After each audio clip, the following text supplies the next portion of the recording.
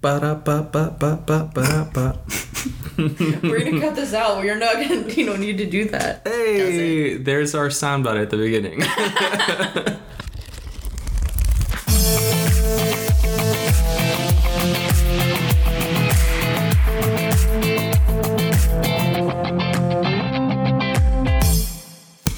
All right, and we are recording. Oh God. Nervous laughter. Nervous laughter. Yep. That's okay. It'll be okay. We will pull through this and we will do our damnedest, which isn't saying much coming from me, but you know. So this is Booked on a Feeling, and you are listening to your hosts, Corey. And Kobe. And we're coming to you from our glorious studio here that is perfectly adorned in every way, shape, and form. It's breathtaking. I wish you could see it. Bare walls as far as the eye can see, and a mattress with no frame. It's great. You really would love it. Thanks. I'm an interior decorator at heart. Yeah, hair flip. Yeah. So this is Booked on a Feeling. We will basically, besides, singing randomly when you don't want us to, we'll probably be talking about books. Do you want to tell them what we want to do with our little podcast here? Yeah. So each week we'll be choosing some really specific and obscure themes, and each finding a book that fits that theme for the week, and we're going to talk about it. Yeah. Every now and then we'll have some heavyweights, which we both read the book and talk about how they affected us, maybe how they affected the media. Yeah. So that's what we're doing today, right? Yes, that is what we're doing today, and I'm both excited and terrified, because I feel like this book could be real at any point in time. Yeah. So it was like reading into our future. God, I hope not. I certainly fucking hope so. Fucking scary as shit. God. Yeah. Cool.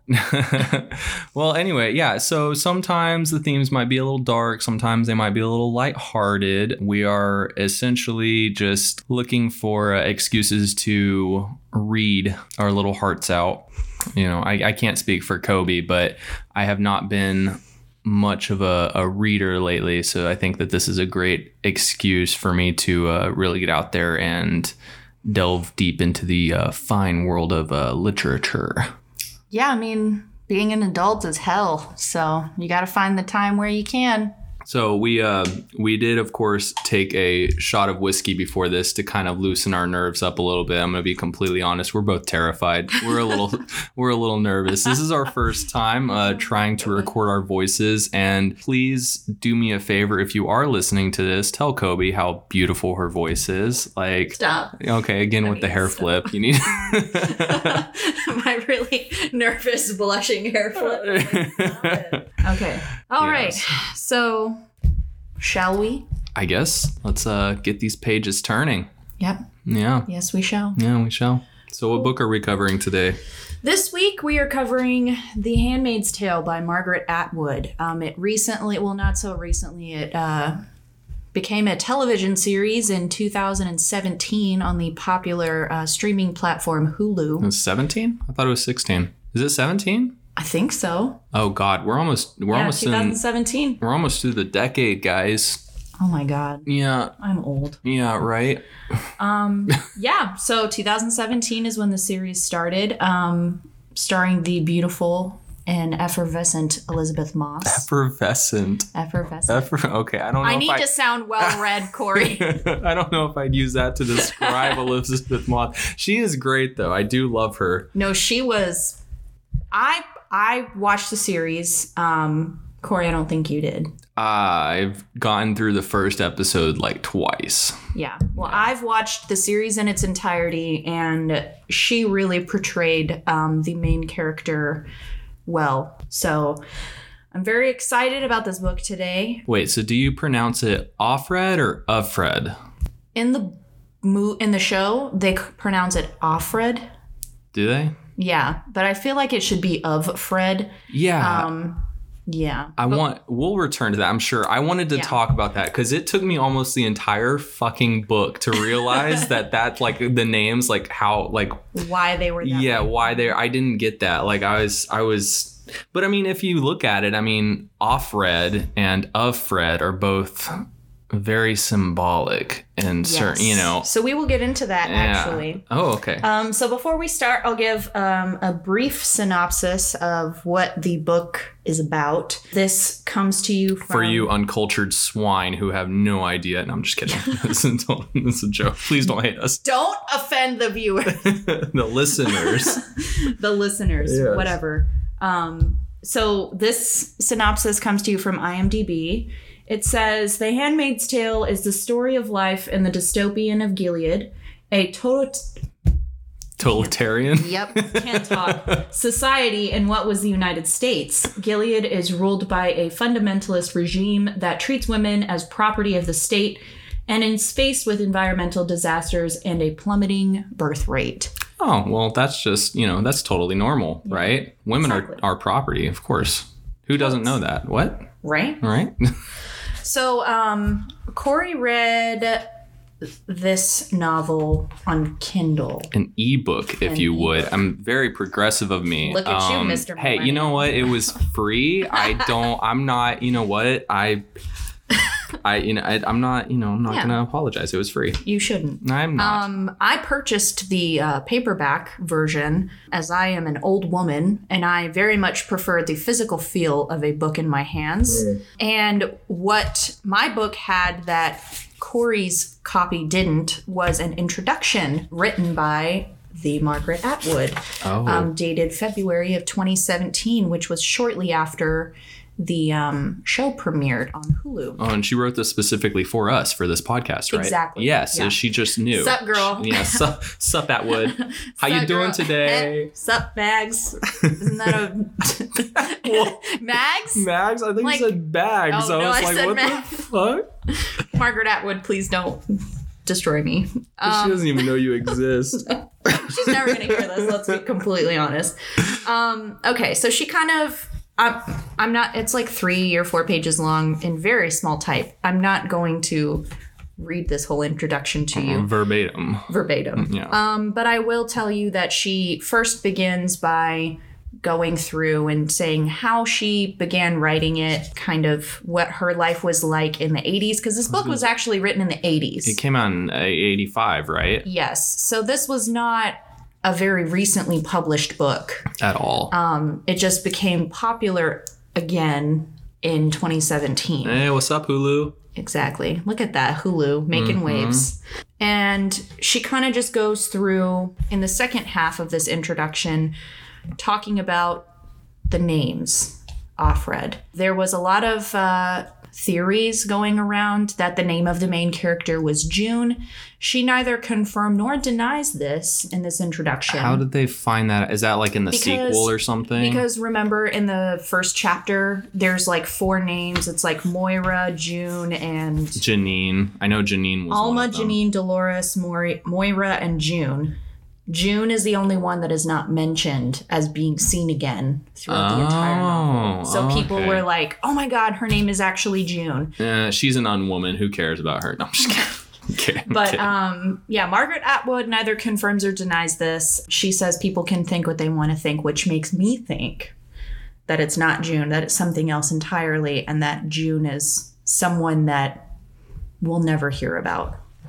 Well, and she does that throughout the book too, almost, because she talks about these characters, but then she just like they're just gone. Like her husband, Luke. Mm-hmm. For some reason, I want to say Fred. Luke. Yeah, like she talks about Luke. She talks about like missing him, wanting to, wishing she could see him, not wanting to see him because she doesn't know if he's alive or dead. But then it's just basically it's out there, and she never finds out what happened to him, and then Moira, like she finds Moira again, but then after that chance encounter, she never sees Moira again, so it looks like she throws away characters. She discards them almost as if like they're taken by, okay, cat, goodness. Jesus.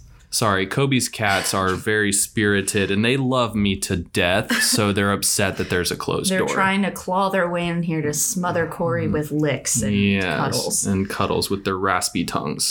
But yeah, that's actually a recurring theme throughout the novel, with her discarding. I kind of thought of it as memories fading away, because I messed up. Offred often talks about throughout the whole book that she's starting to forget her past. She's starting to forget all the people that she knew before. Yeah, it's I put that in my notes too. It's just like she's defeated.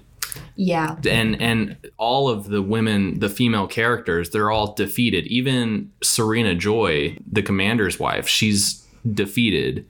You know, and they've almost just completely lost touch of how life used to be, and they've surrendered, and I hate it. It makes me physically ill almost. Yeah, I definitely felt that. In this introduction, Margaret talks about the costumes described in Gilead, like of the handmaids and of the wives and stuff, because the colors are very symbolic. Oh yeah. And that kind of made me think about it. So in the book, the handmaidens are required to wear red constantly. In the introduction and in the first couple chapters of the novel, it is described that the handmaidens wear red so they can be seen more clearly. So if they try to run away, they'll be able to be picked out in a crowd. Really? Yeah. But I think that it's... so matter of fact, You didn't see that? I didn't see that. You didn't read the book as comprehensively and multiple times like I did. See, when I think of red, I think of like that time of the month, and it makes me think of, almost like... God, I'm digging a hole here, I think. But it makes me think of just... the menstrual cycle almost, like... Yeah, that's kind of what I thought too. The discarding of blood, just the period, obviously. These women are fertile because they're still going through this cycle, and they're still bleeding every month, and it's almost like symbolic of their fertility. That's how I saw it. I kind of saw it similarly, even though in the introduction... Margaret specifically says that the commander's wives wear blue, which is a symbol of purity from the Virgin Mary. Bullshit. Sorry. And handmaids wear red from the blood of parturition, but also from Mary Magdalene. Oh, okay. So these are like very biblical symbols, which also really bothered me because I'm not incredibly religious. However, I do understand how people feel about the Bible, and I just feel like this whole book, and I know that Margaret Atwood did this on purpose because it was supposed to be a perversion of the Bible and of how some people who are overtly religious can, potentially create this dystopian landscape of subjugating women to being raped essentially just for this process of procreation. Rachel and Lee, the story in the Bible about... Which they also reference in this book. Oh, the book is littered with biblical references, and how they hunt down Mormons, and they hunt down, even though they hunt down the Jewish and all that stuff. They allow the Jews because they're Jesus's people or something like that, right? They allow the Jews to be... They just have to live pretty much in silent. No. It's like they give them an option. They can either take on the Christian views and beliefs or whatever, or they get shipped off to Israel. But we all know that they aren't actually being shipped off to Israel. They're probably getting killed. When in doubt, kill people. Of course. Yeah, I kill people every day. Yeah. That's how you disagree with me. I'm fucking, that's how I solve all my problems. Yeah, of course. Cool. So then...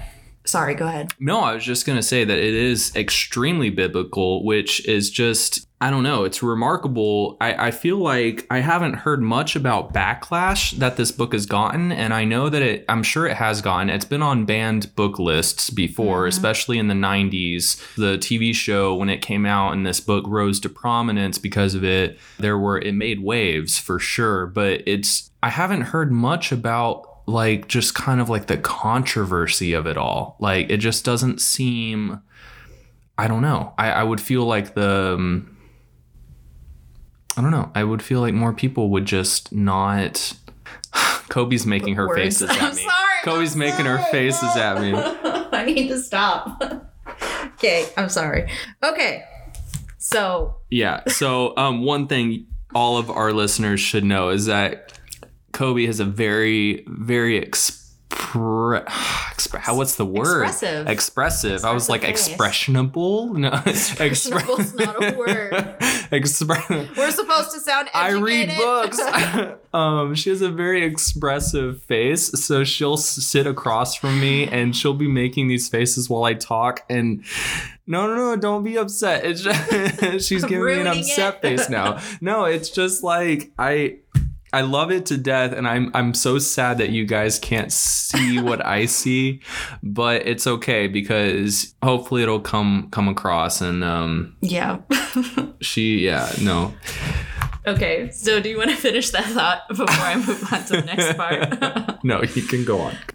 Before we leave the introduction, which I know is probably taking 1,000 years. This is part of the story, baby. It really is. So the author addresses 3 questions in her introduction that she has been frequently asked. And I definitely wanted to go over those and see what you thought of them. With me or with the listeners? With you. With me. Ooh, I feel special. Yes. Also with the listeners, if you want to comment. Oh, yes, please comment. So you can find us on... No, I'm just kidding. So the first question is this a feminist novel?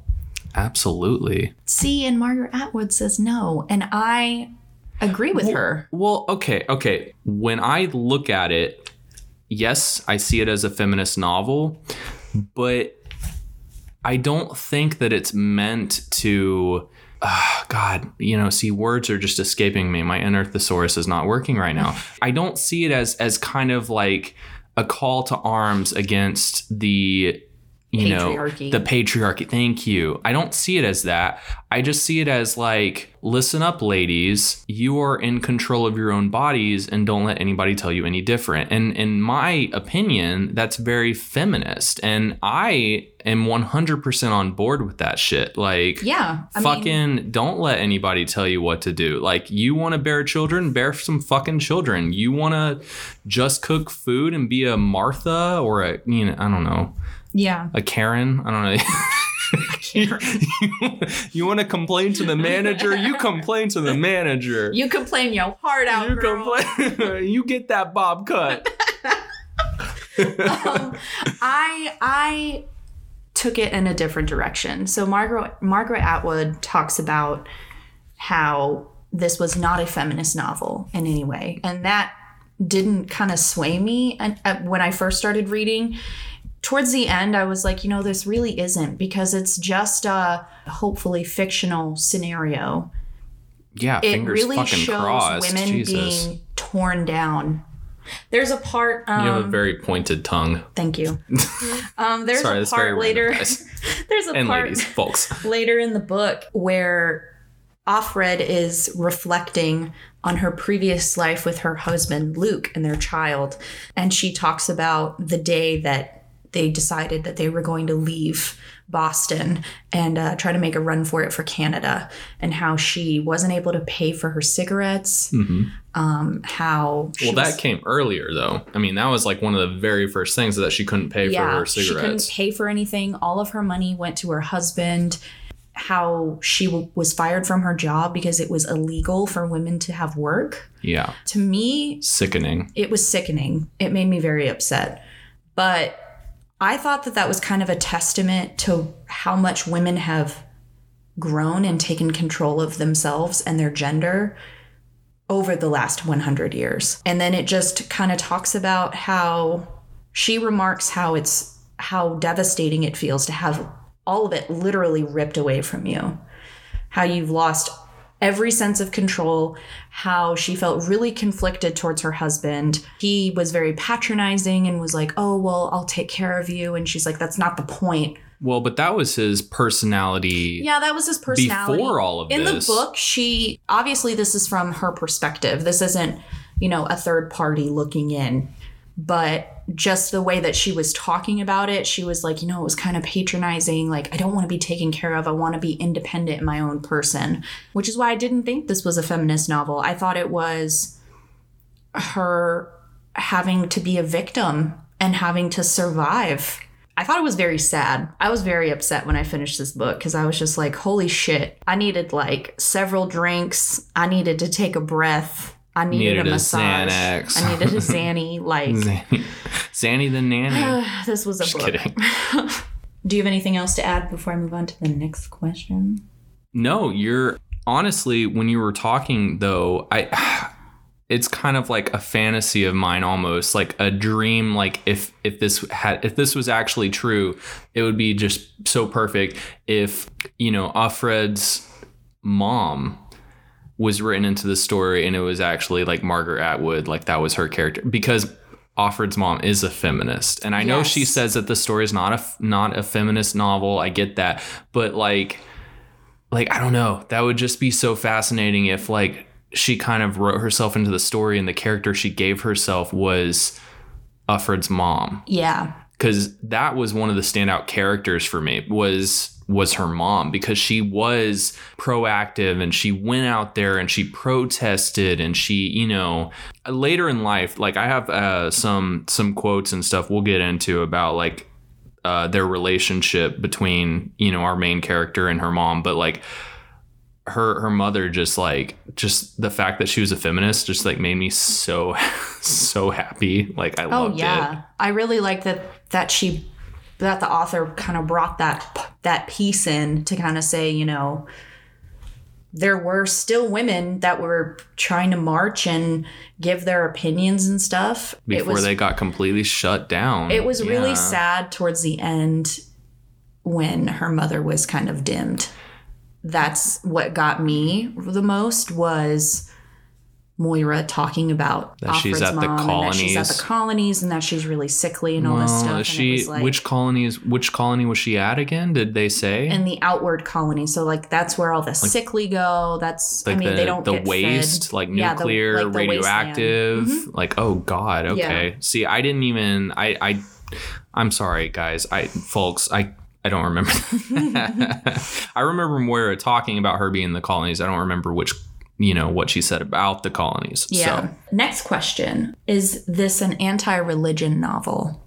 No. I don't think so either. I don't think so. I was very dead set on that. She says it isn't either. It's an anti... I think it's a book that uses religion as a weapon. I don't think that religion is inherently bad. There are just bad people. People need something to believe in. Exactly. Absolutely. No, what is see, I'm telling you, Mike, the source is not working. I think it's just a mix of alcohol and the fact that this is our first recording. Yeah.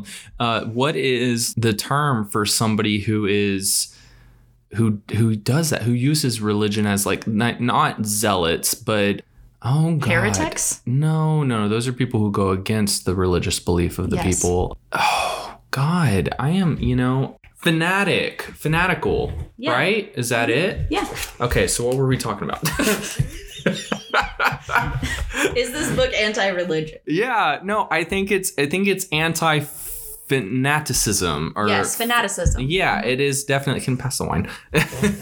I think it's anti-fanaticism. I think that it is not overly religious in any way, shape, or form. I think that it's just the fact that people are taking religion and they're perverting it. Yeah. They're perverting it. Like the story of Rachel and Lee, right? Is that? Yeah. Do you know which book that's in? I'm not a religious person. I'm sorry. Honestly, as I pour my wine and she mentions it at some point. Yeah, I know what you're talking about though, and it's just they really use the Bible and they were like, you know what? We just want to get whatever we want, however we want it. We're going to use the Bible to rally people because they're using it as a weapon.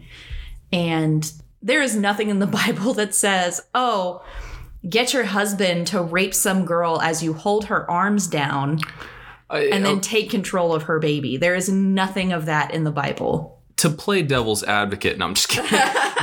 No, actually, seriously, they don't hold their arms down. They hold their arms like up. Yeah. It's just Serena Joy who just happens to squeeze her hands really because, you know, she herself is infertile or just hating the whole situation, even though she made a name for herself as an evangelist. Yeah. Like, it's all on her fucking, it's her fault, honestly. I mean, really it is. Because she was like, what do you have to be mad about, girl? Yeah, you literally did this to yourself. Yeah, you want a baby so fucking bad.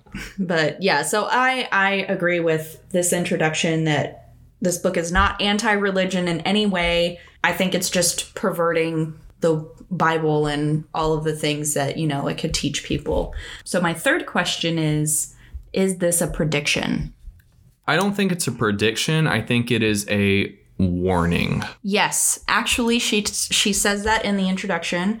The author does say that this is not a prediction, but it's kind of like hey, let's not let it get to this. Yes. Because this is all sorts of fucked. I think everybody can agree with that, whether you like this book or not. Unfortunately, no, I don't think that that's true. Not everybody agrees that it's all sorts of fucked. Really? Well, look at what's happening today.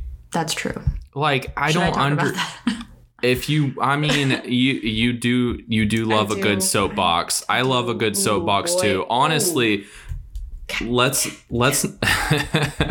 okay. I don't know what Kobe's pulling up on our laptop right now, but I do know that Planned Parenthood, let's just go ahead and throw that out there. They do a lot of good for some people and they're getting shit for it. And I'm personally not very happy about that situation. But then again, I am a guy and it doesn't directly affect me. And of course, with that being said, unfortunately, it's all about empathy. And we might cut this out, but I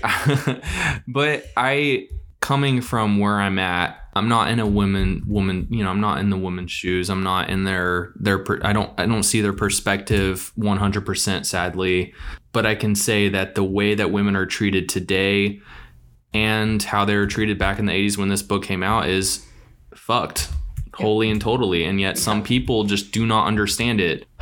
To which I say, okay, boomers. Okay. Okay. So yeah, on that note, let's kind of go into today's news. Oh, yeah. You said something came up within the last couple days or something, right? Yes. Oh, so I didn't know any of this because after the last couple years of the presidential drama, I've kind of really checked out of the news because it was very frustrating for me as a woman with all the shit that's been going on. And it's all about Trump, too. It's all about Trump. Literally everything's about Trump. Literally. And Trump. I'm just sick of hearing it. I specifically Googled, you know, things about The Handmaid's Tale. I wanted to see if there were any like protests about it. However, I came across a news article on Vice that is from November 15th, 2019. And I do have a follow-up article after that where I learned that a member of the Missouri Congress has been Missouri has been tracking women's menstrual cycles. For what purpose? To what end? One might ask. To just make sure that nothing's amiss. He specifically also passed a bill. That's very altruistic of him. Yes. He also passed a bill making it a criminal offense in the state of Missouri for physicians to perform abortions and for women to get abortions. Well, that's not the first state to try and pass a bill, though. I mean... Yeah, I mean... What is it, Georgia? Yes. That was the big... No, it was Alabama. Alabama. Mm-hmm. And by the way, this isn't like specifically this representative. It's the Missouri State of Health Department. What do they know about health? They're all men, probably. Right. White-haired, old, wrinkly-ass men. They had done this to determine if women had recently had an abortion because they were trying to criminalize this whole bullshit. Yeah, and so there were a lot of Democratic representatives in that area that had said, you know, this is very Handmaid's Tale-esque. This feels like this is how it's starting. Yeah. And then on December 4th, Literally 2 days. Well, 3 days like ago. 3 or 4 days ago. 3 or 4. Let's not get ahead of ourselves. Yeah. It's the 7th. Come on now. So women had gone in front of the St. Louis government building to protest the Missouri Health Department's tracking of menstrual cycles, and they were dressed in red robes as handmaids. You know what? I did see a blurb about that. I did. Yes, they dressed in red robes. Okay. Yeah. Got you. They had mandated that abortion patients have two medically unnecessary vaginal exams, and that abortion providers were stopped performing the invasive exams, citing their oath to do no harm. Essentially, we're like, this is really cruel and invasive. There is absolutely no reason why women should get all these vaginal exams prior to getting an abortion. Speaking of pussies, I hear your cat's outside. I know, they're screaming. There's nothing. There's nothing I can do about it. There's nothing. But yeah, so there's that going on. Yeah, that's nice. You know, that's some good news. It's great news. Yeah. I'm really looking forward to what's going on. Oh yeah. You should get ready. Your assets are going to be frozen, and Wesley is going to have to just pay for everything. Yeah. We're really going to have to switch rules. Oh God. Oh no. Yeah. For those who don't know, Wesley is my fiance. Oh, they will. Oh yeah. We are affianced. Betrothed. Yes, that actually just happened. So tell me a little bit about what happened, because I actually don't know the whole story. In the middle of Handmaid's Tale. I'm sorry. I'm intrigued, because he literally was like, by the way, here's a picture of the ring. I'm going to propose to Kobe. And I was like, lit. I need to start finding an engagement present for you. So, but of course I didn't, I wanted to make sure that you say yes. There wasn't anything going on. Yeah, I really thought about saying no, but in the heat of the moment. He is a bit of a pig.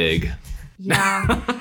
Sorry. I love him. He hasn't washed his hair in like 3 or 4 days. Oh God. I love him to death though. He's like my boyfriend. Yeah. Yeah. You're the other man. I'm the other man in the relationship. I do have a fiance, by the way, in case anybody's interested in that little. Do you want to trade? Because I'd readily have Carlos as my fiance over Wesley. Anyway. Yeah, no, Wesley is. I would not trade Carlos for the world. Carlos, if you're listening, I love you very much. Wesley, if you can hear me, wash your hair. She hates you.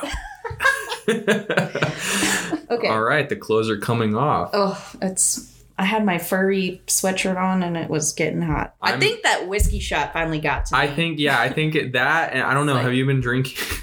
I haven't drank a lot of my Dallas Blonde promo. Shout out. Hey, you should totally sponsor us. Sponsor us. Dallas Blonde, if you could sponsor us. Deep Ellum. No, it's Deep Ellum. I know. Yeah, Deep Ellum Brewery. Oh my God, I've been there. I'm sorry. This is all going to get cut. Probably not. Okay. Let's move on. All right. Okay. I kind of wanted to go through, so we're done with the introduction, finally. Yes. I wanted to kind of go through kind of the rest of the book, how it made us feel. I don't want to spoil too much. By the way, spoiler alert, we're going to be talking about this book, so... As we have already been doing. But yes, exactly. No, if you don't want... Sorry, I don't mean to interrupt, but I'm gonna. But you're gonna. Anyway. So yeah, if you do not want to know what happens in The Handmaid's Tale, because, I don't know, you decide that you want to read the book, even though it's been out for... like 32, 33 years, or if you want to watch the show and you want to be completely surprised by the subjugation of the female population, then I'm so sorry. I really don't want to tell you to stop listening, because I really want you to listen, because I think that we're two really, really cool people, and and we really want to tell you about this. Yeah, we really want to talk to you. How uncomfortable it made me. Because I was very uncomfortable this entire book. Yeah. So okay. So all right, we're gonna go. Spoilers. Cool. Okay, so. What do you want to start with? So we're actually, I'm just going to say, we're doing these a little out of order. This is going to be our first episode. However, we had originally planned another episode coming out before this. So that's like the first of my notes because I was actually going to compare them. So I'm going to do that next episode, and I'm going to compare what I read for that to this. Anyway, so I don't know. I really loved kind of the expressiveness of like how she described things. She was very descriptive, but like so many run-on sentences. Yes, but like in a way that it almost didn't. It was almost like things that you would see and recognize in a heartbeat without just the minuscule thought even entering in your head why that looks that way or why that is that way. Like it was just like something that like just came out. It was like she was explaining it to people that had never seen anything like that before. Case in point, the female symbol. Yes. The circle with the cross at the bottom. Mm-hmm. The way she described it, what was it? She was watching a video of her mom or something like that. Yeah, it right? was of like one of the protests that her mother had done. Yeah, and like she like just talks, and I think she's what? She's at the school, right? Mm-hmm. The do you have the name of the school? I can't remember what they called it. Yeah, the center. Mm-hmm. Like they called it, what did they call it? The Red Center. The Red Center. Okay. Yeah. But it was a school, which I love how they turned a school into basically an internment camp for the handmaids, which is like. That's great. Literally anybody who is in school right now feels like it's a fucking internment camp, you know? So, anyway. And also go to bed. But yeah, no, she's talking about like just like the circle with the cross at the bottom, and the way she describes it, it's almost like it's such a foreign thing to her. But to us, at first, like you take a split second of a glance at it, you know exactly what it is. Yeah. And I think we're going to get into the other characters and like their involvement in the story that goes on here. But I do want to say at one point, Nick, he's a valet almost. He's kind of like pretty much. Yeah, he's like a valet or like an assistant. He's like a manservant, basically. He does whatever that the commander and the commander's wife want. Basically, where Offred is posted, you know, where she needs to do her duty to her quote unquote duty. Her duty to bear children for the commander. Barf. Anyway, Nick, they're doing like one of their ceremonies, and he touches her foot with his. And she talks about like kind of like an electric tingling, like sort of warmth from being touched by this foreign, and they're not even like skin to skin contact. No, it was like shoe to shoe. It's shoe to shoe. But the funny thing is like, I don't know about you, Kobe, but I've sat on a couch with like a crush like years ago, and like our legs are just against each other, and we're both wearing pants. You know, it's whatever. It's not like skin to skin, but there is that electric warmth, like tingling, like and it's so crazy to have Margaret Atwood describe this through this character, and I'm just like, Jesus Christ, like I have felt that, like I have been there, like just her descriptions of things it's remarkable. Yeah, no, it definitely painted a whole picture in my head. The only thing was that everyone else's appearances and faces were very described in depth, except for the main character. Yes, like and she left that out. Mostly because they're not allowed to look in the mirror. No, she's just like so. And just for some context, as far as I can tell in this book, she's already been doing this for like 3 years, or is it 5? No, so apparently the total collapse of the government and the takeover and like Gilead, like the institutionalization of Gilead, that happened within a 3-year span. Yeah, no, that all happened like super quick, but she's been a handmaiden for 3 years, right? I don't think so. I think that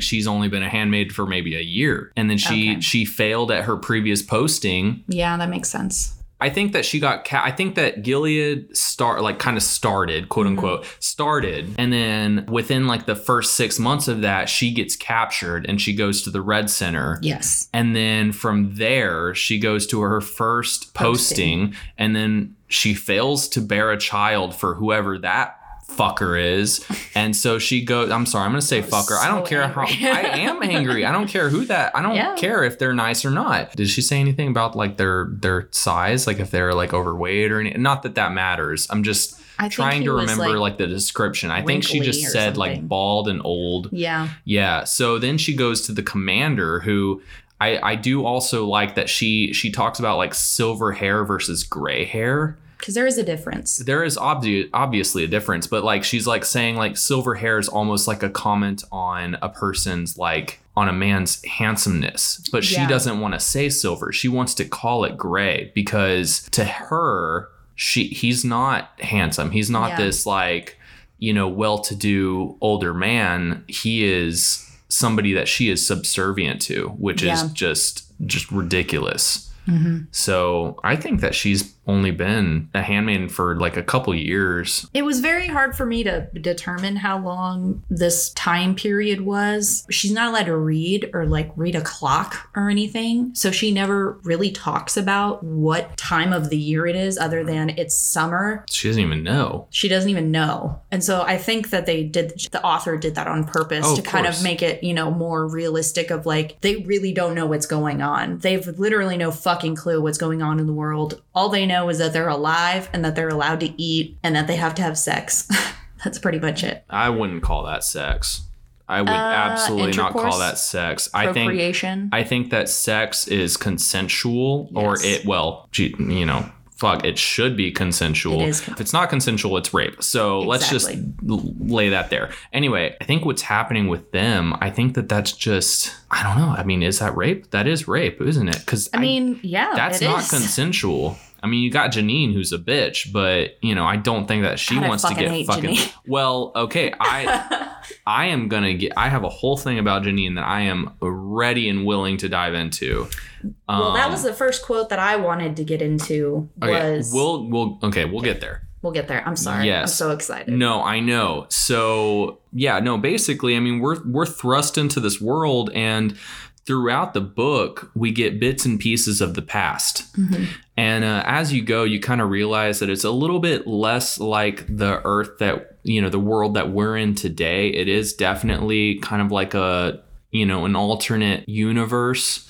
But there's just so many similarities almost. It's basically as if like up until 1980, it was the same as what our history tells us, right? And then after 1980, it kind of diverges. That's when the split happens. And you have our world, which is where we're living in today. And then you have their world, which is just slowly, progressively working towards the subservience of women. And like basically because like birth rates decline, which I'm sure maybe did happen in the 80s. I actually don't know that fact. Mm-hmm. But, you know, like, they're fuck. I mean, if women don't want to procreate, they don't have to. Like, I hate that the fact that they're like looked at as cattle.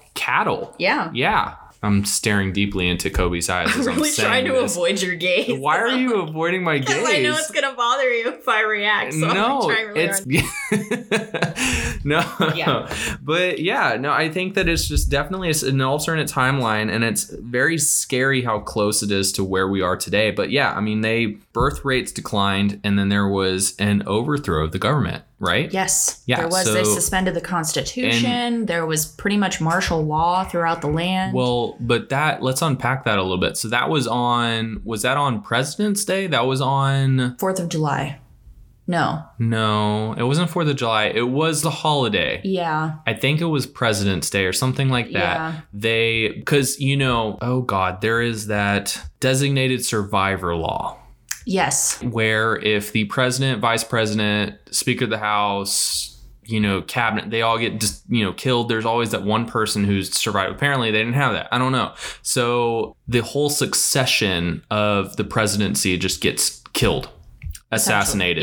Yeah. By this think tank called the Sons of Jacob? I think so. Yeah. Yeah. And so they...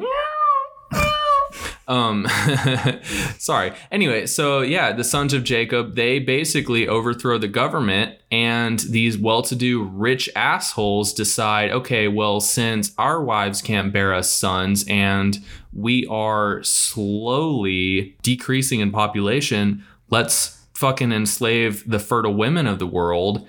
Let's make them bear us children, because in the Bible, there's a precedent. Yeah. And I'm like, there's a lot of things in the Bible that you shouldn't, that are very well outdated. I mean, it says you shouldn't eat catfish. Yeah. You know, like you shouldn't what, cut your hair? Isn't there like a hair one or something? I'm so know. sorry to the people who know more about the Bible than I do. I am awful. I don't know very much.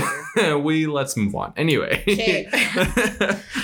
And just to clarify, this isn't like a global thing. This is a United States thing. Very which much is so. Even scarier since we both have, lived in the United States our entire lives. Dallas, Texas, baby. Dallas, Texas, baby. Well, but I will also say that's not the entire United States. They talk about like borders and rebels and like people like fighting back on the outskirts. Yes. I don't think that it's the entire United States. I think Gilead is like, because it's in Maine. They talk about how Gilead's in Maine. Offred was in Boston. Right. So I think it's really only the Northeast. New England, watch out. New England, watch out. That's where it's going to stop, bitches. Just kidding. Oh, God, CIA. Please don't come for us. Yeah, so it's a lot. Let me tell you, it's a lot. Where do you want to go next? Let's talk about that bitch Janine. Okay. I have so much to fucking say about her. All right. This bitch Janine. Okay, so listen. I'm actually not gonna lie. I felt for her. Why? Not at the beginning. The way they paint her, because she enters, what is it, the meat market, I don't know, or whatever the place is called where they do their shopping. Which, yeah. By the way, I guess we should explain that. So handmaids are allowed to do the shopping for the cooks. Mm-hmm, because they're prescribed walking time for their health. Yes, actually, you know what? Let's talk about that. So commanders are allowed a handmaiden, right, to bear them children, right? And they have a wife, the commander's wife, whatever. They then also have, is it 4 servants? They only talk about Cora and Rita in the book. Yes. Who's the cook and like the maid. One is a Martha. Yes. I don't know why they assigned the name Martha to them. They're all Marthas. Martha Stewart, maybe. I don't know. Was Martha Stewart prevalent in the 80s? I don't know. I don't know. I wasn't born then. So yeah, that's before my time. I'm a millennial. I'm a millennial, baby. Anyway. So, so they have Marthas who are like the cooks and stuff. Then they have the maids who, in the book, it's Cora that's assigned to the Fred household. And then you have Offred, who is the handmaiden. Mm-hmm. And then you have Nick, who's the valet / runner / person who gets them black market goods like cigarettes. And perfume. Head bob. Yeah. And so this is a very Puritan type of society where like women aren't allowed to wear makeup. They're not allowed to wear like... They're not allowed to shave their legs. Yeah, they're not allowed to cut their hair. They have to have their hair covered. They wear pantaloons. Did you notice that? Yeah. They wear pantaloons underneath their skirts and they wear like overskirts and shit. Yeah. Which is awful. They're not allowed to have like all those layers in that heat. I know, right? Yeah.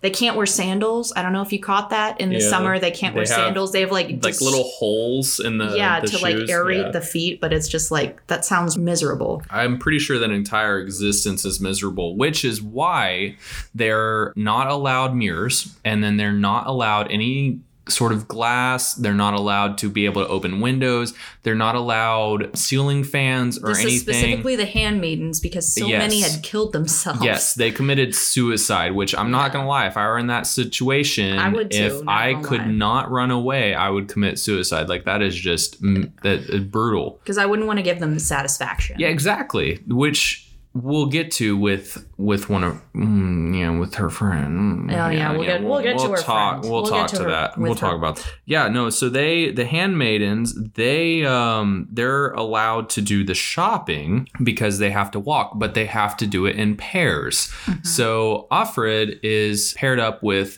Ofglen. Yeah. Ofglen. She is Ofglen. So, so she's paired with her, and of course, like they're both playing a part. And then, of course, you guys didn't see this, but Kobe just tried to use her vape, but on the back end side of it is very funny. Yes, and I don't mean to keep saying guys. It is programmed in me. I'm That's actually. oh my god. Oh my god. It's like you're appropriating gender. Oh, sorry. No, I actually am really trying to get into using like the word like folks, you know, FOLX. I'm really trying to use that. FOLK?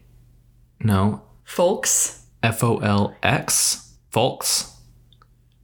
FOLX is not a word, my love. No, it's what you would say. No, it's what you would say when you're talking to people of any gender. Really? Yes. Is that a thing? It's like Latin X, you know, like LATINX, like not, you know, not male or female. It's internet slang for white folks. What?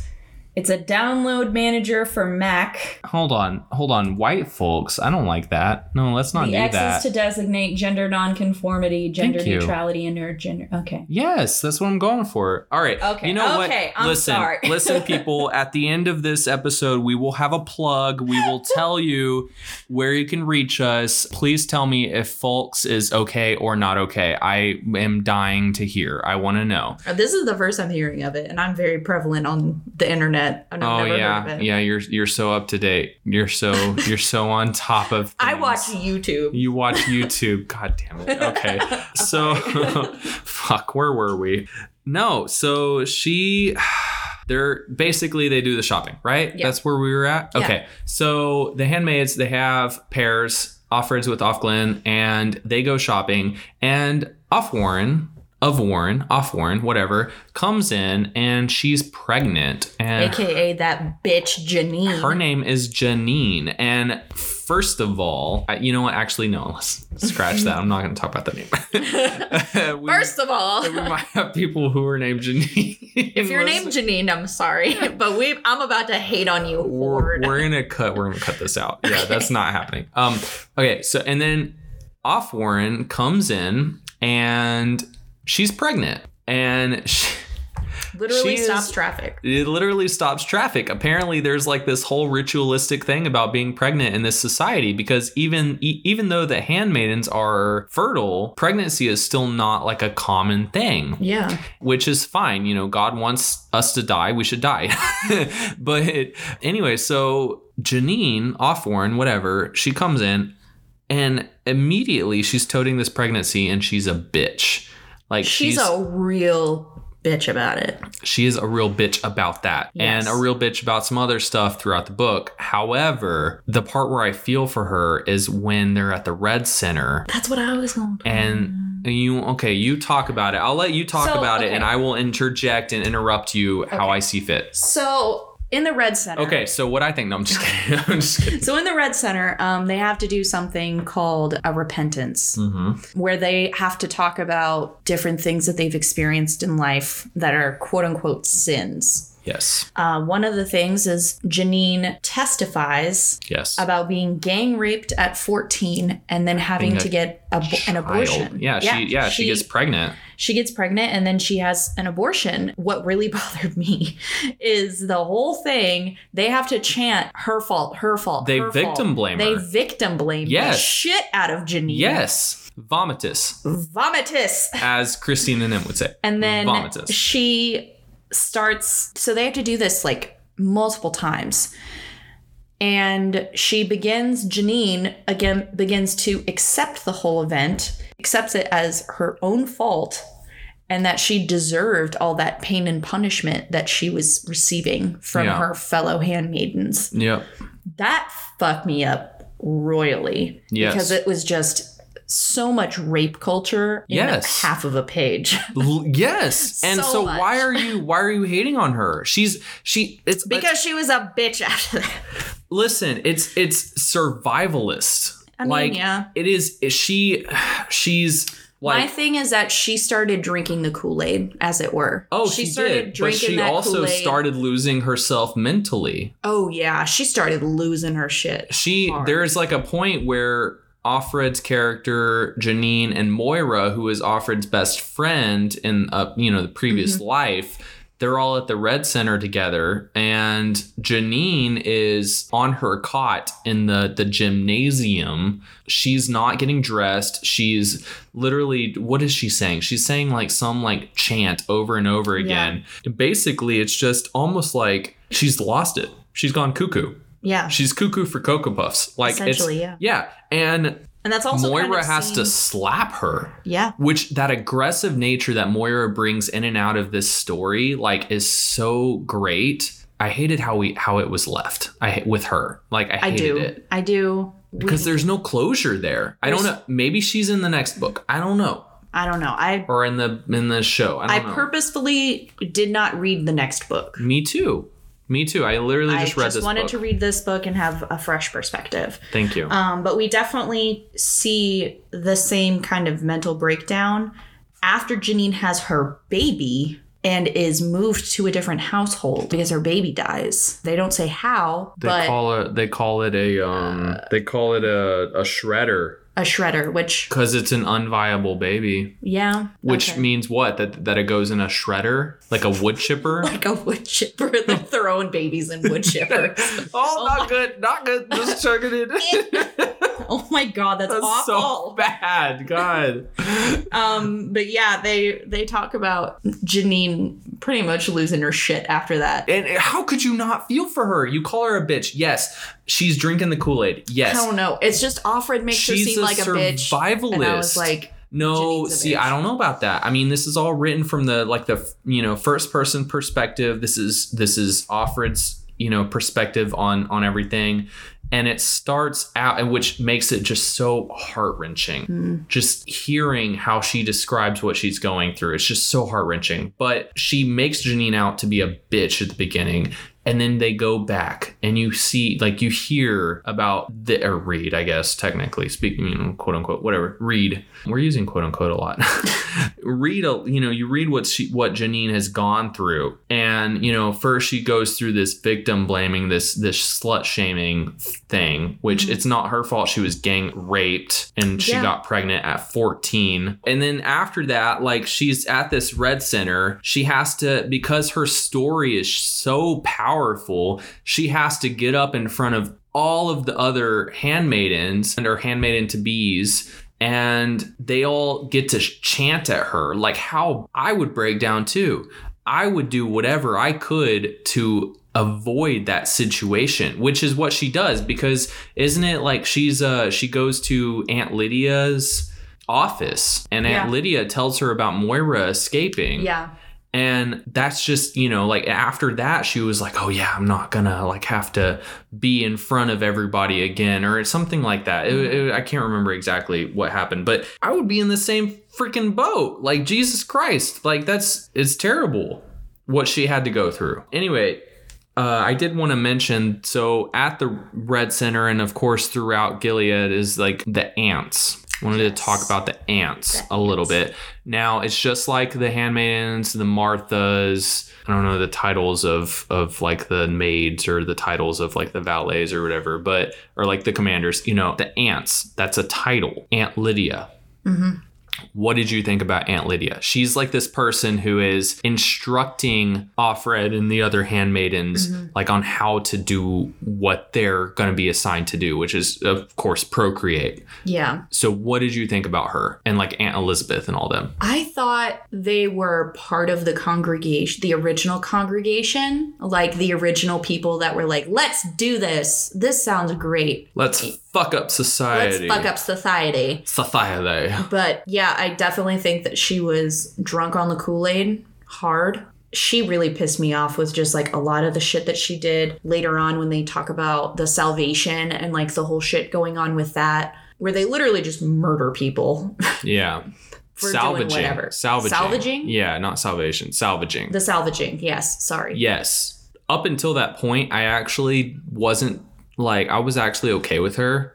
Yeah, it was kind of just like, oh, this is her job. But then up till then, I was like, after that, I was like, wow, Aunt Lydia's at one point diabolical. At one point, she mentions to them that they need to use sex as a weapon. Yeah. And when she does that, I'm like, oh, like, okay, you understand that this whole situation is fucked, and you're just trying to give them the best of what they can possibly get out of this situation. But yeah, no, then they came upon the salvaging, which was almost at the end of the book. Yes. And she puts forth this guy who is he's a spy, but they make it out to be like he raped a handmaiden. Yeah. Apparently he raped a handmaiden and then like killed like a commander's wife or something. He did something. Yeah. And involved rape. And so all the handmaidens, they're allowed like this like 3 to 5 minute period of just like stabbing him and kicking him. They can do whatever, like it's basically a vent for them. Like they have all this aggression built up in them that they can't release because they're being subjectified in such an awful way. And so they're allowed like 2 salvagings a year, like every 6 months, where they can go and like there's like this criminal that's put in front of them and they can just kill them and like tear them apart. Mm-hmm. And so this guy comes forward and he's apparently a rapist, and Aunt Lydia is like, oh, this, she perpetuates that lie because apparently it was a lie. Apparently this guy was just a spy and he was found out. And so the people in charge of this society, they're like, no, we don't, let's just have the handmaidens take care of him. I guess. I don't know. But holy shit. Holy shit. Yes. That's so next I kind of wanted to go over the ceremony. The ceremony. Okay. So the ceremony really got to me.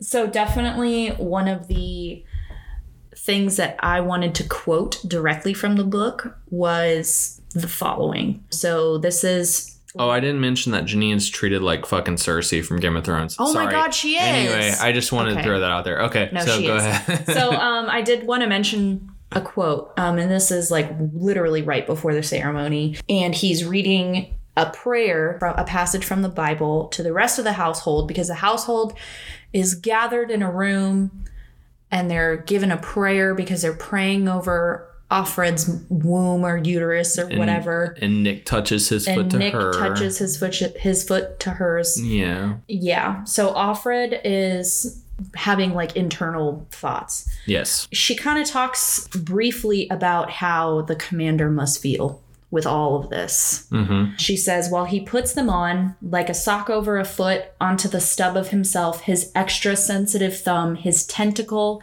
his delicate stalked slug's eye, which extrudes, expands, and shrivels back into himself when touched wrongly, grows big again, bulging a little at the tip, traveling forward as if along a leaf into them, avid for vision. She's talking about his dick? Yes. Oh, really? So she actually really is. Damn it. And she's just talking about like how much pressure he must feel. He has to have sex in order to procreate. Like he has to have sex and have a baby in order to rise in rank. But he's in a relationship with no love, right? With his wife. Yeah. He's in a loveless marriage. You see that later on when he brings Offred into his office multiple nights to play Scrabble, of all things. I would have played chess. Fuck Scrabble. Fuck Scrabble. All about that chess. But he does all of that stuff, and he just carries that unburdening weight of being the head of the household. Everything relies on him and his penis. Yeah. And his sperm. But Offred, in my opinion, seemed like she was disgusted by him, but also had a little bit of sympathy, not empathy. Sympathy and empathy are different. Absolutely, they are. She has sympathy for him because she's like, I understand that he must feel like this, huge rock on his back. She has sympathy for everyone. Kind of, yeah. In varying degrees. She really does. She sympathizes Serena Joy.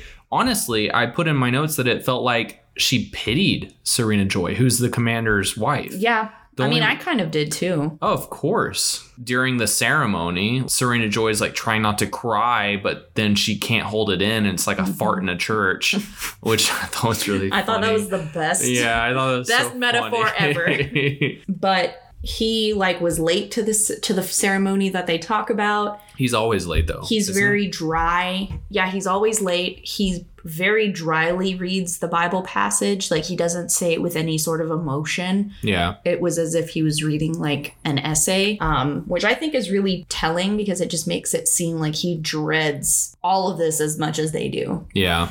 The ceremony. So to me is rape.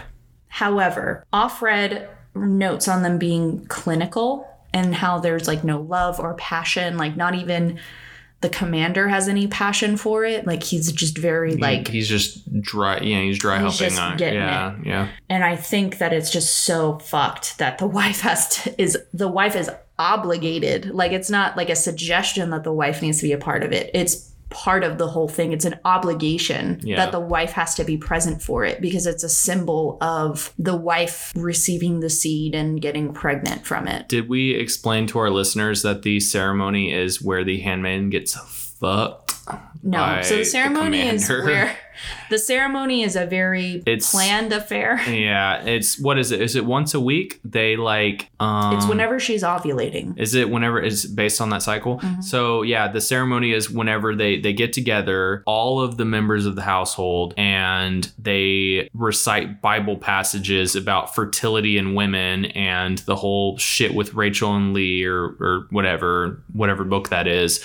And then the handmaiden gets taken into the master's chambers or commander's chambers and is held between the wife's knees. Mm-hmm. And the wife holds the handmaiden's arms or hands up above her head. And the commander only lifts the handmaiden's dress just high enough to like her waist.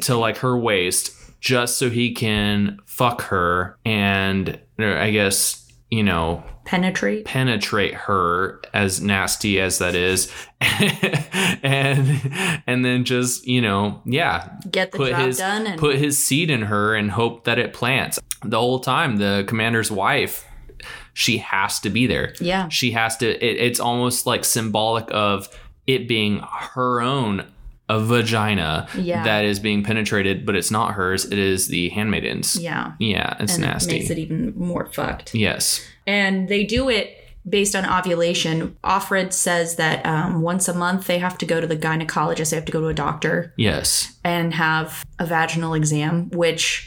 Let me tell you, as a woman, having a vaginal exam is the most excruciating experience. I could not imagine having no lubrication? No lube. No lubrication? What?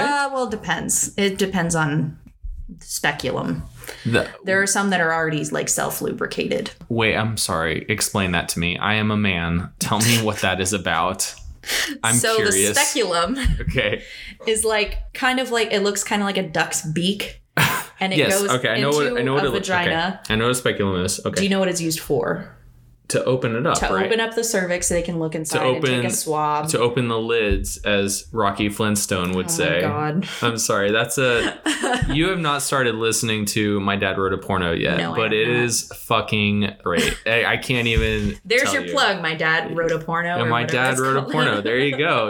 Everybody should listen to it. It's great. But it's so for women, you're only... Over the age of 21, you're only required, well, not really required. It's suggested that you get one every 27 months. So that's like 2 years or something, 2 or 3 years. A little over 2 years. 2 years, 3 months. Yeah. I can't math. Something like that. So having to do one of those once a month just sounds awful. She does comment on the whole doctor's appointment thing about how the doctor like asks if she wants to get a little so he can help her, quote unquote, help her out by getting her pregnant. And apparently that's a thing. We learn later that that's how Janine got pregnant. Is because of the doctor being inappropriate. But it's very illegal. Yes. Incredibly illegal. But anyway, so the ceremony was just one of those things where it was excruciating because she's so detailed in her descriptions that you kind of just like felt her sorrow the whole time. She very much, to me, it seemed like a rape because she definitely disassociates.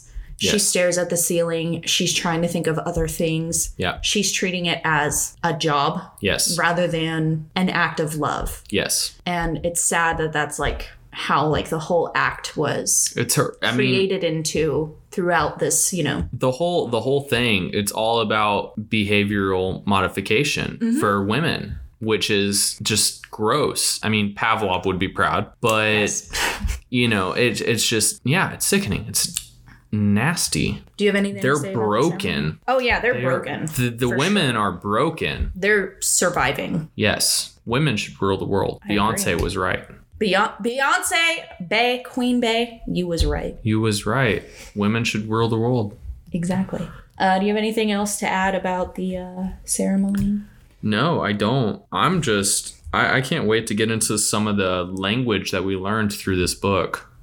Yes. Next, I wanted to go over. So Offred is picked up in an ambulance that has been modified to be called a birthmobile. Yes. To take to the birthing of Janine's baby, correct? Baby, yeah. Yes. Okay.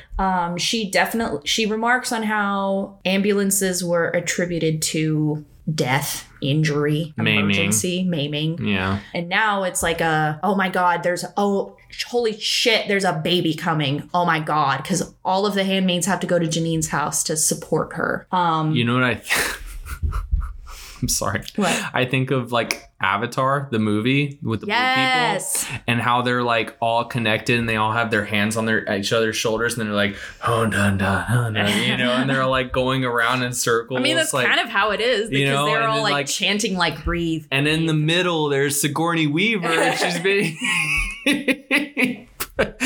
put into the tree of life or whatever it's called.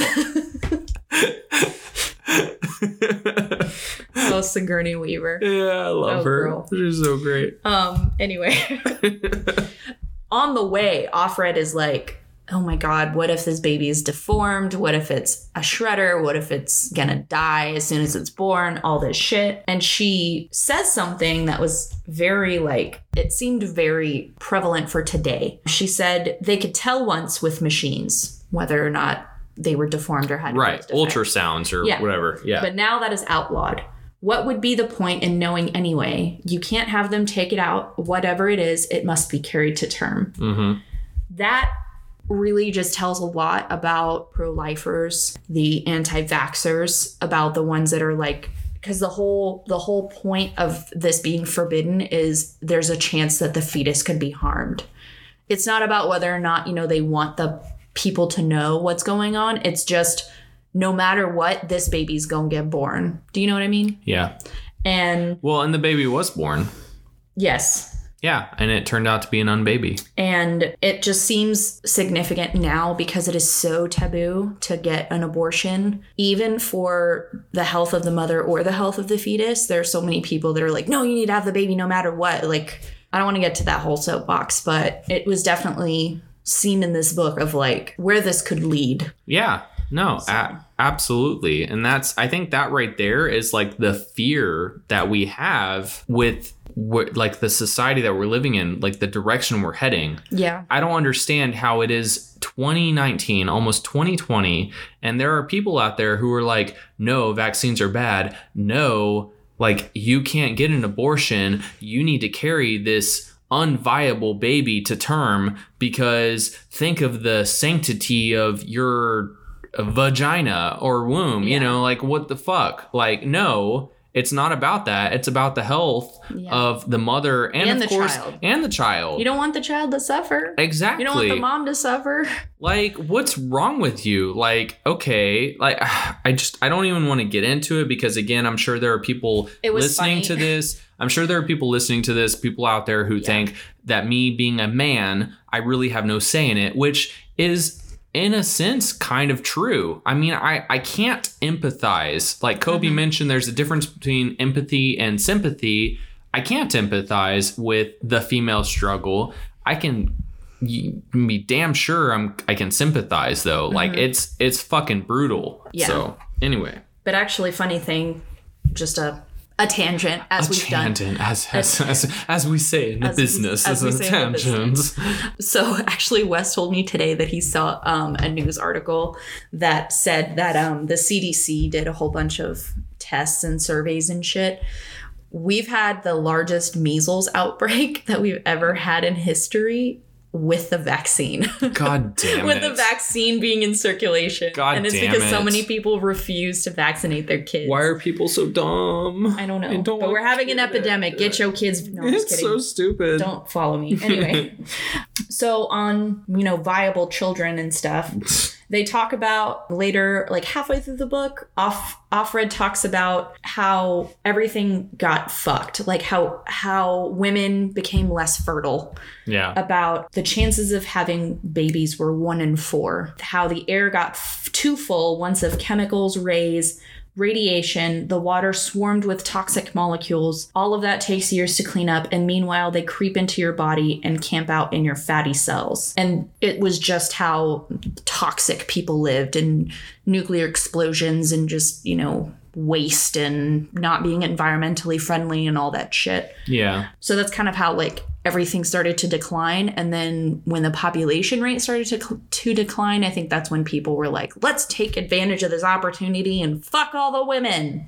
Yeah, pretty much. So Pretty much. yeah, what else do you have to say?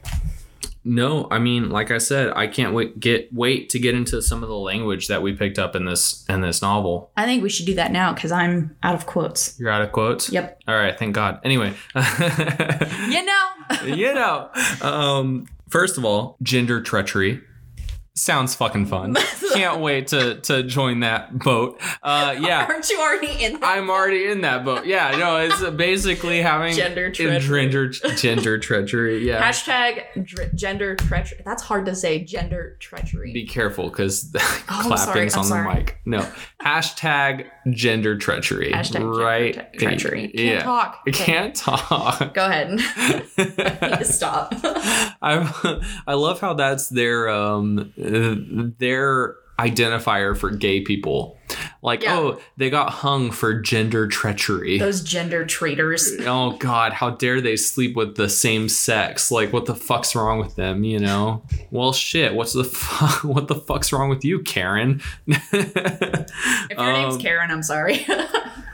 Okay, so another thing I want to talk about, and I already brought it up, is the fact that I guess commanders' households or richer people's households, people who are well-to-do, they have multiple wives. They have their wife. They have the handmaiden. They have the Martha, who's the cook. They have the valet, and they have the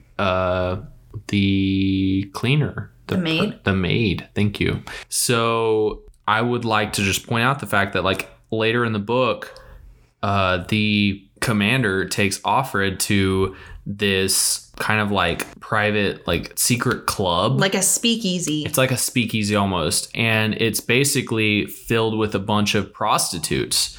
And I won't say that they are prostitutes by trade. It's just these women who have been forced into the prostitution ring, and they've been basically sterilized. Yeah, they've been sterilized. Yeah, they're sterilized. So they can't bear children. And they're literally just there to have, let the commanders and the rich assholes of the world have a good time. Mm-hmm. And in that moment, whenever our character Offred is taken there, like under a disguise, the commander tells her that like, oh yeah, well, men just crave variety. They seek variety. Yeah.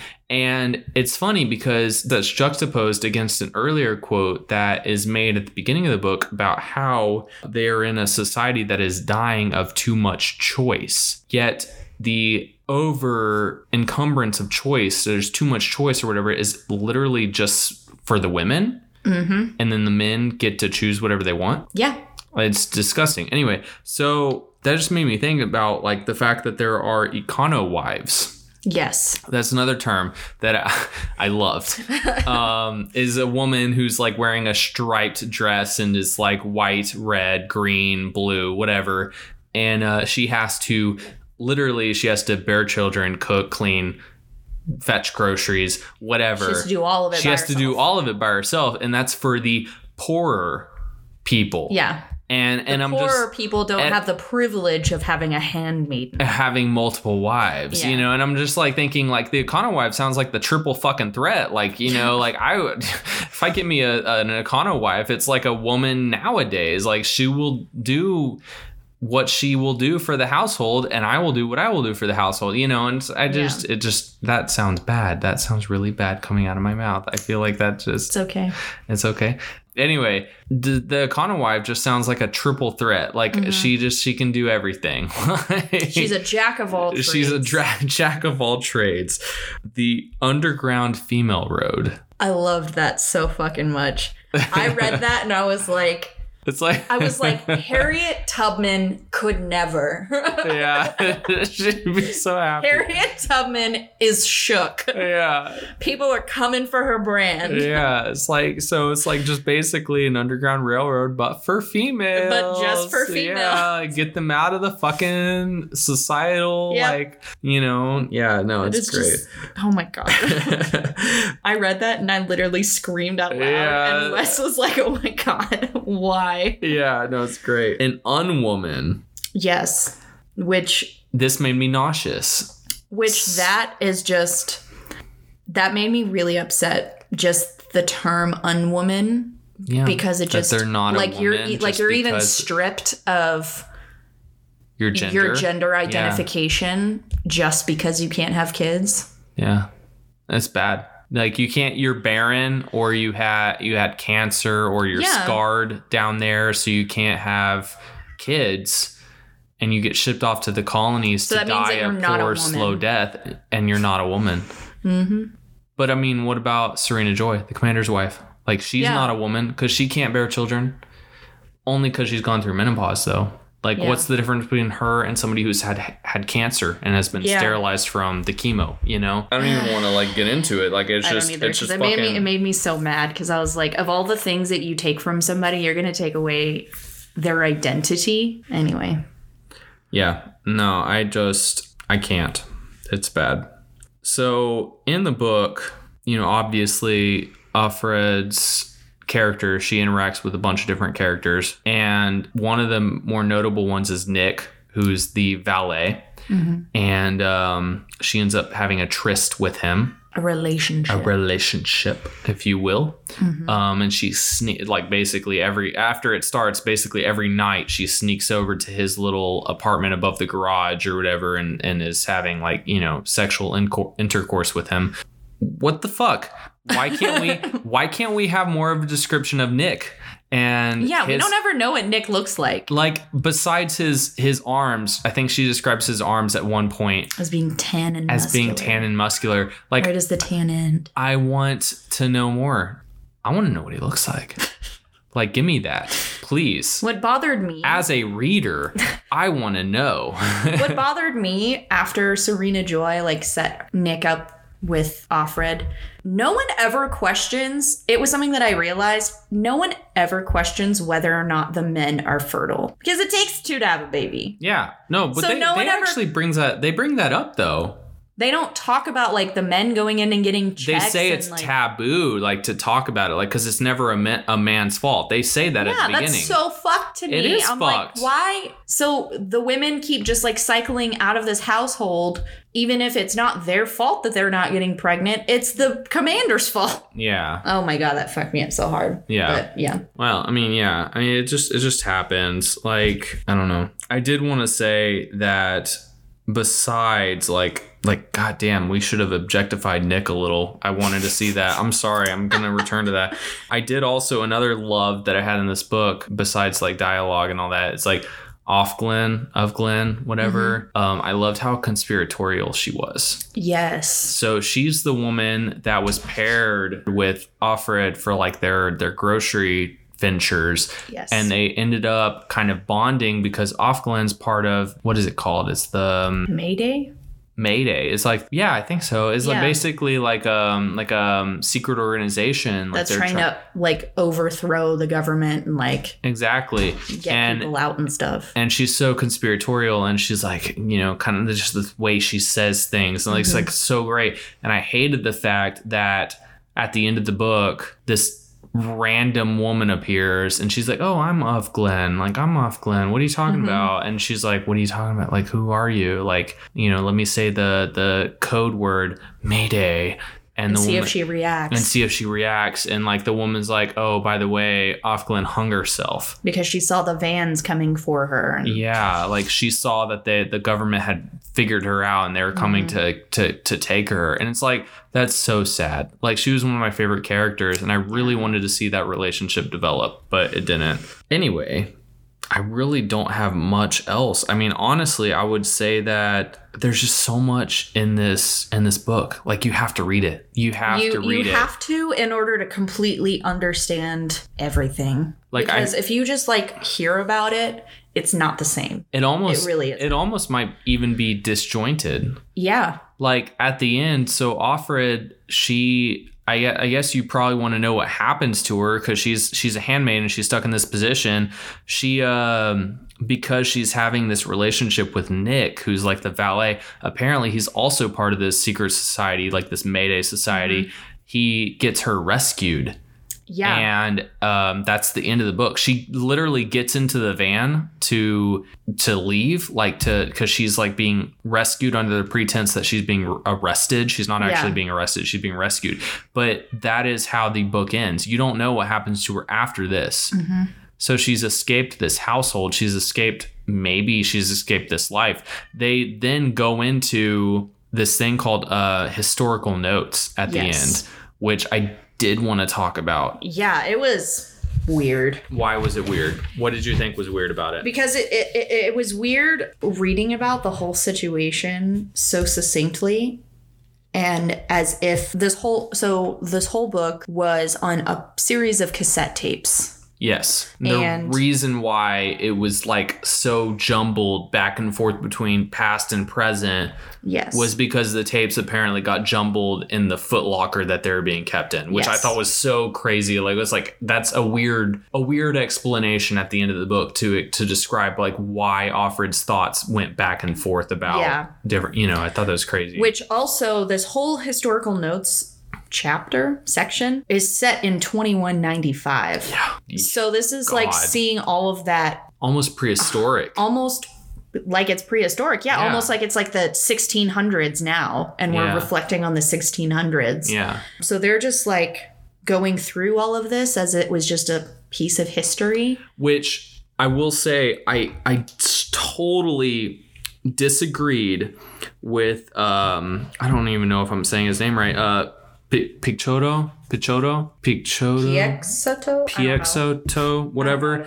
I hated. He says that they shouldn't pass judgment on the Gileadian society for the choices that they made during that coup.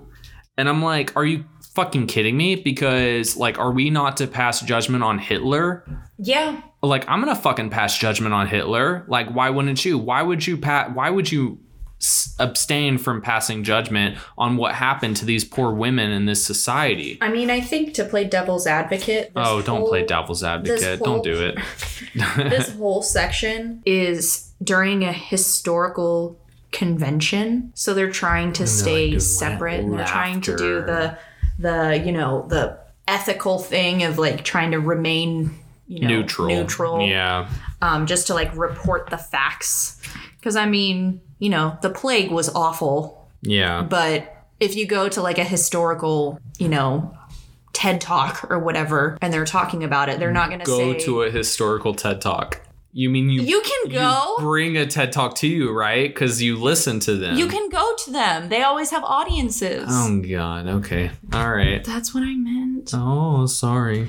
And you hear people talking about, the Black Plague or whatever. Yeah, you want to pass judgment, but you're also like, well, it's history. It happened. So there's literally nothing we can change. Yeah, I mean, I understand that. I do want to note two things. One, the names in the historical notes, they seemed not so vaguely like Native American. Yes. And I just want to say, like, fuck yeah. Like, fuck the white oppressor. Like, just, take back the continent, please. Yeah. Native American people, Yes. like, you were here first. This is your continent. And then and then also, yes, I know I'm white, but still I stand by what I said. The second thing is, like, they mentioned Texas as its own sovereign nation. I don't know if you got that. I don't remember the exact. All I put in my notes is like, hey, Texas is a sovereign nation in this. I'm like, hey, yeah, Yeah. go for it. Yeah. Texas, secede from the fucking United States, please. Maybe Again. then we'll have a president who we like. Yeah. I don't know. But it's Texas, probably not. But anyway, yeah, I just wanted to But throw I that out there. did in the historical notes. I was fascinated. So in the show, the commander is introduced as Commander Waterford. Oh, so they actually put a name to that. Yes, and they never talk about it through the whole book until the historical end. notes where they talk about the commander. Waterford versus who? Who's the other option for the commander? Like, because they don't know. They think it's definitely Commander Fred Waterford, but they said that his wife, he was never married to a Serena Joy or to a Pam, because remember, Pam was thought to be her name. Yes. But he was married to a Thelma. Yes. Yeah, no, They still didn't know who, or I'm sorry, the other one was Judd. I don't remember what his first name was, but the other one, it was either Judd or Waterford. Yeah, it was Frederick between R. Waterford or B. Frederick Judd. Yeah, it was between a couple different Freds. Yes. That were high in the government at the time of the coup, the Galadian takeover. I don't even know if that's how you pronounce it. Galadian, whatever. But yeah, no, we don't know who it was. We don't even know who our main protagonist is. Yeah, they talk about that in the book, in the historical notes, how they really don't know who the narrator was.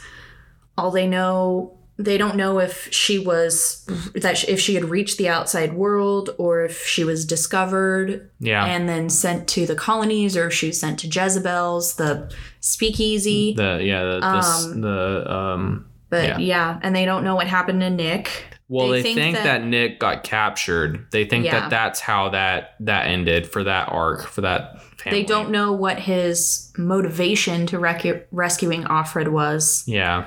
They think that his motivation was because of her companion of Offglen, her association with Offglen, that he was in jeopardy and that she was going to talk and rat him out. So that's probably why he liberated her. Probably.